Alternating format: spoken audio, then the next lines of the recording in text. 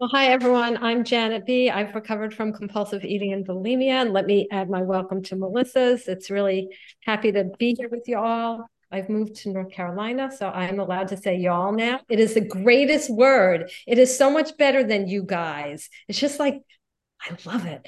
So anyway, y'all, last week we did the first half of We Agnostics. And so I just do a really quick recap for those of y'all who weren't here. The first thing we did is it said the chapter starts out by saying, okay, before we start this, it says, you've learned something of alcoholism, you've learned something of compulsive eating. And so we talked about what did we learn? What have we learned that before we get to step two, we really need to make sure we have solidified in our brains? And it's at the very bottom of page 43. It says once more. So, like at school, if a teacher says once more, they're hammering it home. That means, guys, this is important. The alcoholic, the compulsive eater, at certain times has no effective mental defense against the first drink, the first compulsive bite, except in a few rare cases, neither he nor any other human being can provide such a defense. His defense must come from a higher power, capital H, capital P. So it says, they say no other human being. So the group can't be my higher power. I need to find the higher power. So we turn the page and it starts, We Agnostics. So this chapter is written to people who say, I don't know if I believe in God. And they tell us that's okay. You don't need to know at this point, but you have to get to that point. And they kind of take us on a little journey. Page 45, they tell us what our problem is.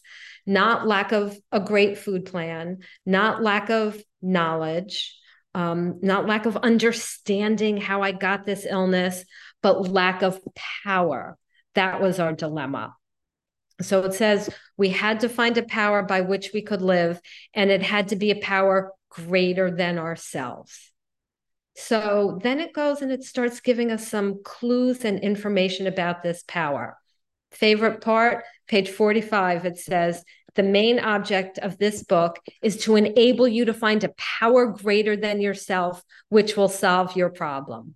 So that tells me that there's a power bigger than me that will solve my problem. So what does that tell me about this power? If this power can solve my problem, this power has to be able to think. I mean, the wind is a power stronger than I am, but the wind can't think and figure out how to solve problems. So this being, this higher power, has to be able to think. And then this power has to be strong because I consider myself a fairly bright woman and I couldn't figure out how to solve this problem. And this being could be smart, could be strong, but wouldn't have to solve my problem. So if this power is going to solve my problem, this power must care about me. So I've got my first clues about God as I understand him. Smart, powerful, can think, and cares about me. So that's a God I might be interested in. But then it goes on and tells us a lot of us have prejudices. And it lists what the prejudices are. That, well, they put them all in a paragraph, and then I distilled them into a list. That maybe the God we were brought up with didn't work. The concept of God that either we were taught or that was modeled to us didn't work. Sometimes we think, well, only weak people believe in God. Sometimes we say, if there was a God, he wouldn't run the universe so poorly, so there can't be a God.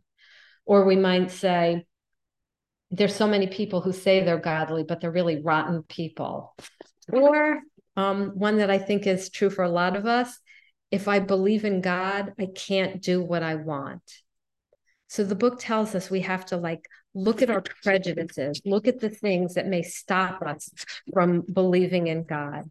And then, so if we just kind of flip ahead to page 51, it tells us at the top of the page, it says, leaving aside the drink question or the food question, recovered people tell that living was so unsatisfactory. So even aside from drinking, aside from binging, we are people who should copyright the word lonely because we know loneliness the way that earth people don't, right? I mean, I can remember being in a room with 100 people and feeling like there was like a glass cage around me. So they say living was so unsatisfactory, but a change came over them. And then they say, when many hundreds of people are able to say the consciousness of the presence of God is today the most important fact of our lives, they present a powerful reason why one should have faith. So they're saying they are aware that there is a God and that they know he's present, not just like up there in the cloud somewhere, but the presence of God. So it's like we know that there's a God. And they say, okay, yeah, you say you may not believe it, but people are ready to change their point of view about so many things. And the example they give is a longshoreman who reads about a rocket going to the moon and says, I'll bet they do, maybe not so long either. And they say, people think that all the time. I was thinking about this today. When I was in my 20s, my boyfriend at the time got a personal computer. It was like the biggest deal. He won it in some lottery.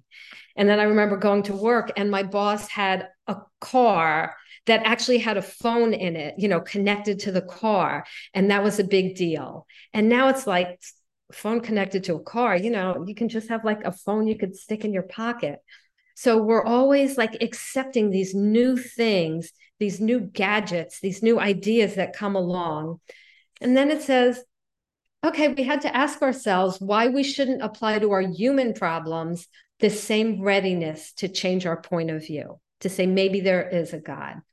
And what kind of human problems did they say we have? Did they say we couldn't put the alcohol down? We couldn't put the food down? That's not what they said. They said we were having trouble with personal relationships. We couldn't control our emotions. We were miserable, depressed, couldn't make a living, felt useless, fearful, unhappy, couldn't be of real help to other people. Basically, if we're living this way, if we're feeling this, they're saying like, that's a life in self-will. And then they say, wasn't a solution of these bedevilments more important than whether we should see newsreels of lunar flight, whether we figure out if man goes to the moon? And the solution they put forth is a relationship with God. And they say it's the solution of these bedevilments.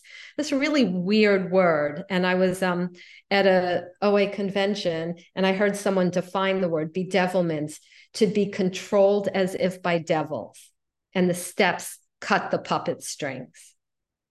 Right? So that, we live a life, I believe, either illness controlled or God controlled. I can't control my own life. I've made that clear. Easy or free water is water. Melissa, you got to be on the mute patrol. Okay, we got it. Wait.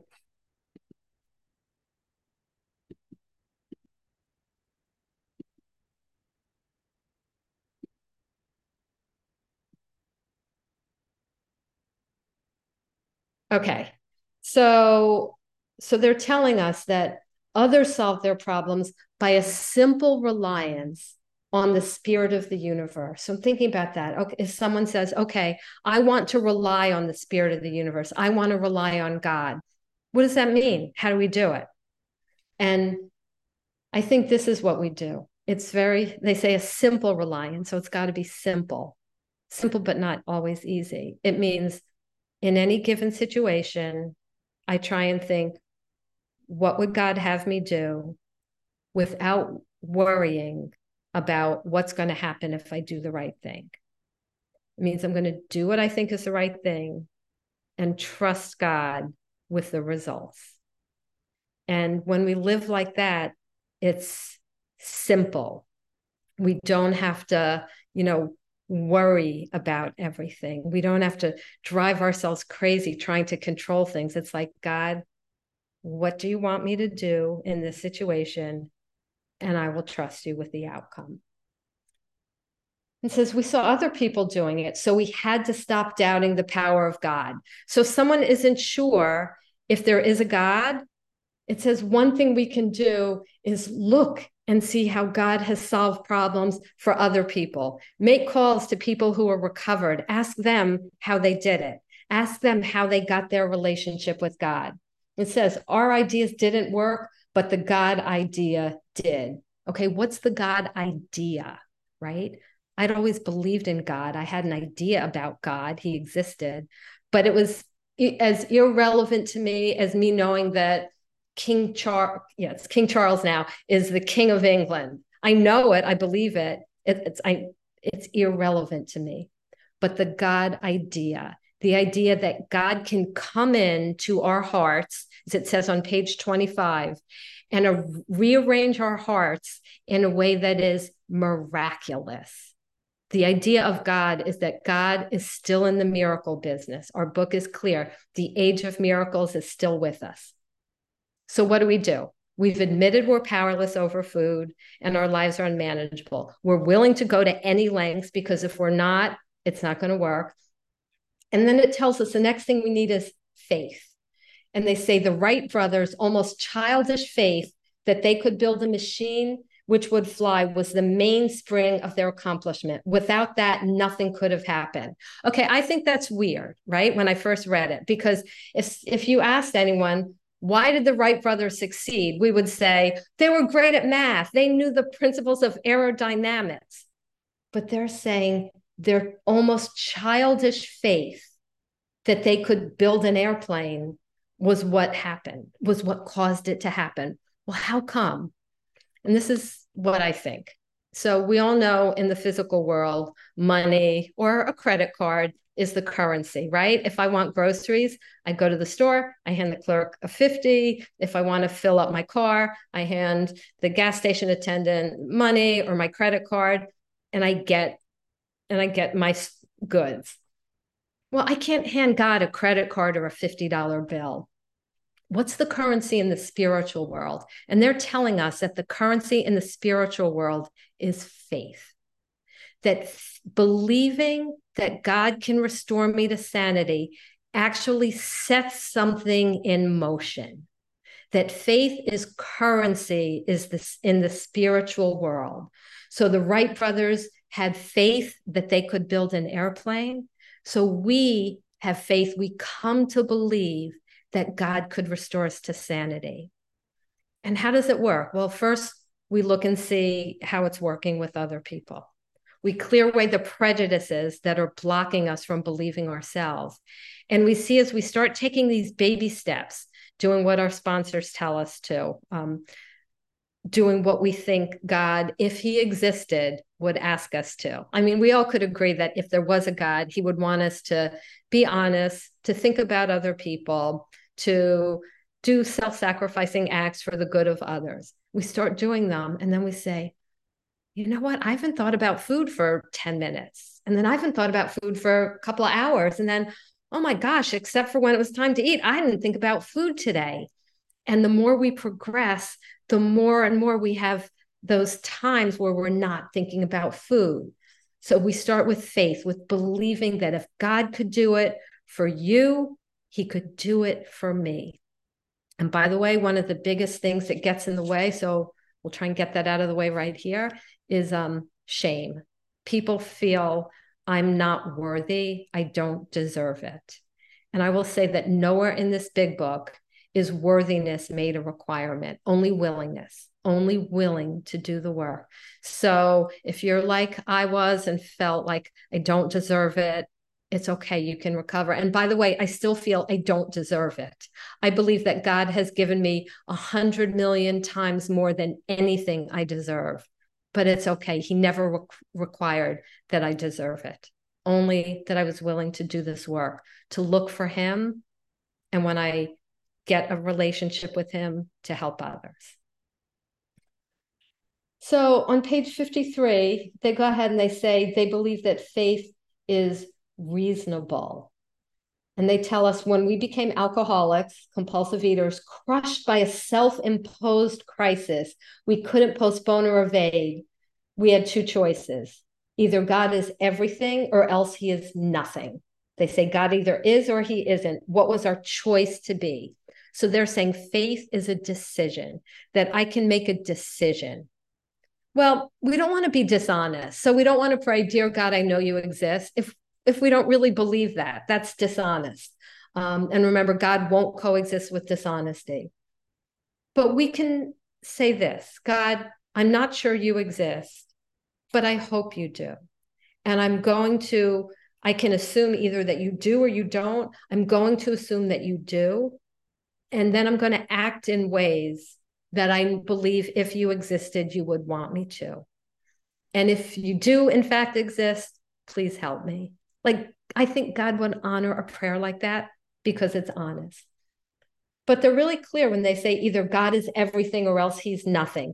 Now, when they say God is everything, I don't believe they're being like all existential and saying, oh, God is this pen. I think it means either we give God everything or it's as if we give God nothing. I can't give him my food plan and cheat on my income taxes. God gets my marriage, my kids, my health, my life, my job, my food, my friend. God gets it all. And I fail miserably lots of times, but I guess my life mission statement is to surrender and submit to his will. So they say, okay, we can't duck the issue anymore. Reason had brought us so far, but let's look at there's three other things that aren't reason that can lead us to God. And they say faith, love, and worship over the next couple pages. They say, we all have faith in something, right? I have faith in my ability to think. I have faith to believe that, if I see a color, I can say, oh, that color is white or black or green. I have faith in my own intellect. And they say, yeah, we've all been faithful to the God of reason. And it says worship. We've all worshiped something. Other people. Well, that was me when I was younger, right? Always worshiping, the boyfriend that I wanted. Sentiment, writing these like love poems about these boys who didn't like me back. When I was in high school, I was the queen of soppy love poems, right? Like, oh, we're both falling asleep under the same moon tonight, thinking and I thought that was just so romantic and wonderful. It was, I had a crush on a boy who didn't know I existed. That's all it was. But I worshiped my own sentiment, things, right? Our clothes, our jobs, money, and ourselves. Why doesn't the world just turn around me and do everything that I want it to? And it says sometimes we have better motives, right? We'll worship the sunset, a sea, or a flower. I don't believe we're supposed to worship these things. I believe we're supposed to worship the Creator who gave us those things to enjoy. But we're hardwired to worship, and we're hardwired to love. And love doesn't have very much to do with reason. I mean, if you asked me, like, why do I love my kids? It's like, I could say yes, because they're my kids, but there's just this fierce love that wells up inside me. I just love them. It doesn't have to do with reason. I don't sit there and say, well, because, they're smart or they're kind or they're this. I just love them. So they say we all have the capacity for faith, worship, and love. And they say, imagine life without that, right? What if there was no faith in anything, no worship of anything, no love? That life would, not really be anything worth having. And they say, but this shows us reason isn't everything. And they say there's another kind of flight, right? They talked about the Wright brothers and their kind of flight. And they say, but there's another kind of flight, page 55. A spiritual liberation from this world, people who rose above those problems. They said God made these things possible, and we only smiled. We had seen spiritual release, but like to tell ourselves it wasn't true. Okay, why would we want to tell ourselves it wasn't true if we see other people having spiritual release? Because we are people who sometimes would rather be right than get healthy. We would rather be right than get healthy. Well, we got to knock that off. So again, we can start believing by examining what God has done for others. And then it tells us, actually, we were fooling ourselves. Here's my favorite line in the book. For deep down in every man, woman, and child is the fundamental idea of God. Isn't that beautiful? It says it may be obscured by calamity, pomp, worship of other things, but in some form or other, it is there. Okay, so they're saying deep down in all of us is the fundamental idea of God. It's in us. So that means when God created me, he created two lungs, two kidneys, one heart, one stomach, and somewhere in that mix, he planted the fundamental idea of himself, that he loved me, loves us so much that he put the idea of himself inside us. And they say, but it can be obscured, just like cataracts can block our view of things in the physical world. We can have spiritual cataracts. And what are the things that block us? Calamity, bad things that have happened, right? Thinking if there was a God, why would he allow X, Y, and Z to happen? War, poverty, starving children. That was Bill Wilson's problem. On page 11, he says, the war, the chicanery, the things I'd seen in the war. He went so far as to say, if there was a devil, he seemed the boss. But what was he told? It was like, Ebby said to him, basically, Bill, I don't know. All I know is God is good. And when I surrendered my life to him, the desire to drink was lifted right out of me. So the way I deal with that is I just say, I don't know why God allows things like human trafficking or other things, but I know that God is good and I'm in the world to play the role that he assigns me. And when I do that, life just works. So another spiritual cataract, pomp. That's just me thinking that I'm on the throne and that the world should revolve around me, and worship of other things, a relationship, having a baby, how my kids are doing. Are my kids going to church? Or, just all the life circumstances. And it tells us, but in some form or another, this belief in God is there. For faith in a power greater than ourselves and miraculous demonstrations of that power are facts as old as man himself. I mean, what good is faith if we don't have miraculous demonstrations? If I came to really believe in God, but I was still binging my brains out, that wouldn't be any good. But this is a God who works miracles in our lives. And it tells us we had to search fearlessly, but he was there. And how do we search? I think one way is by spending time with him. I know whenever I sponsor someone, I tell her she has to spend at least 30 minutes in the morning with God. Because when you want to have a relationship with someone, you have to spend time with them. So prayer, meditation, spiritual reading. And I say, let's find spiritual reading that excites us. There's so much good stuff out there. No matter what our religion. I looked up to see what the founders of AA studied, and I got those books. So we search fearlessly. And they tell us we can only clear the ground a bit. Our testimony, they wanted to help us sweep away prejudice, to think honestly, and to search diligently. Sweep away prejudice. Our own concept of God can be an impediment to our relationship with God. And then they really give us a promise. With this attitude, you cannot fail. The consciousness of your belief is sure to come to you. And then they tell us the story, which is known as the minister's son. And if you ever want to read his full story, it's called Our Southern Friend. So if we go to page 56, we will see about the minister's son. And it has a few things in his life. He was rebellious. There was calamity in his family, suicide, fatal illness. He had resentment. So he's full of pride, calamity, resentment, and he ended up in a hospital as an alcoholic. And while he was there, he was approached by an alcoholic who'd had a spiritual experience. And you can just hear his self-pity. He says, if there is a God, he certainly hasn't done something for me, anything for me. But later in his room, he says, was it possible all the religious people I've known are wrong? Okay, what happened between him saying, God hasn't done anything for me, to maybe I'm wrong?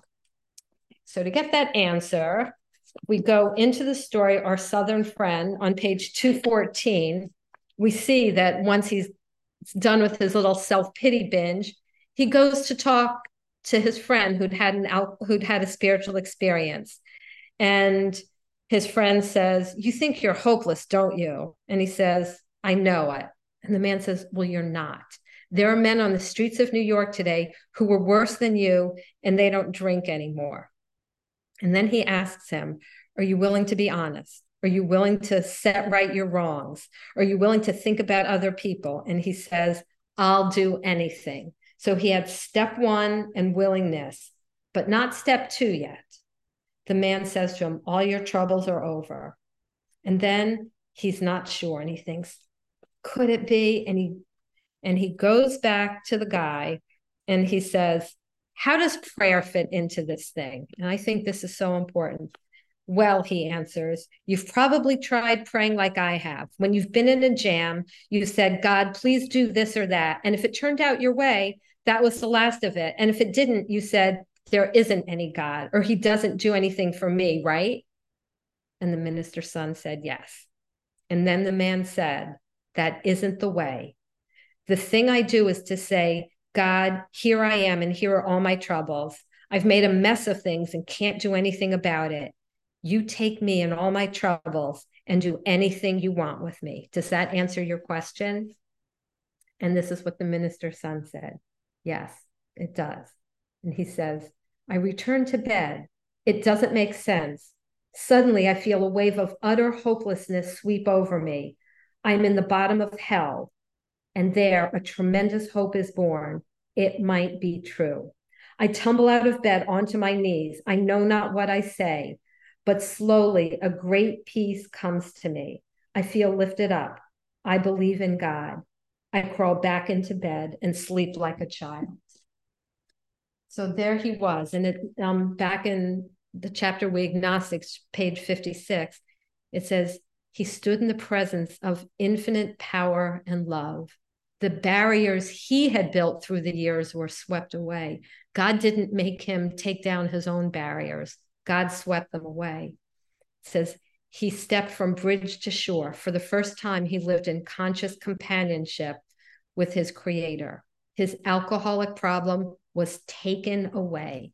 And guys, that is how it works. When we surrender to God, God comes in and takes it away. On page 57, it says, "Save for a few brief moments of temptation, the thought of drink has never returned, and at such times a great revulsion has risen up in him. Seemingly, he could not drink even if he would. God had restored his sanity." Well, remember on page 84 of the book, it's read after a lot of Overeaters Anonymous meetings. In the promises, it talks about what happens after we get through the first 9 steps. And it says, "We've ceased fighting anything or anyone, even alcohol or food. For by this time, sanity will have returned." Just like this guy said, God had restored his sanity. And how is that? What does that mean to have sanity return, restored? "We will seldom be interested in liquor, seldom be interested in food not on our food plan. If tempted, we recoil from it as from a hot flame." We don't sit there and do an analysis of the hot flame. It's automatic. "We react sanely and normally. We'll find this has happened automatically.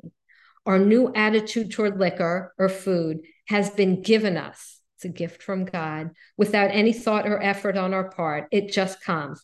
That is the miracle of it.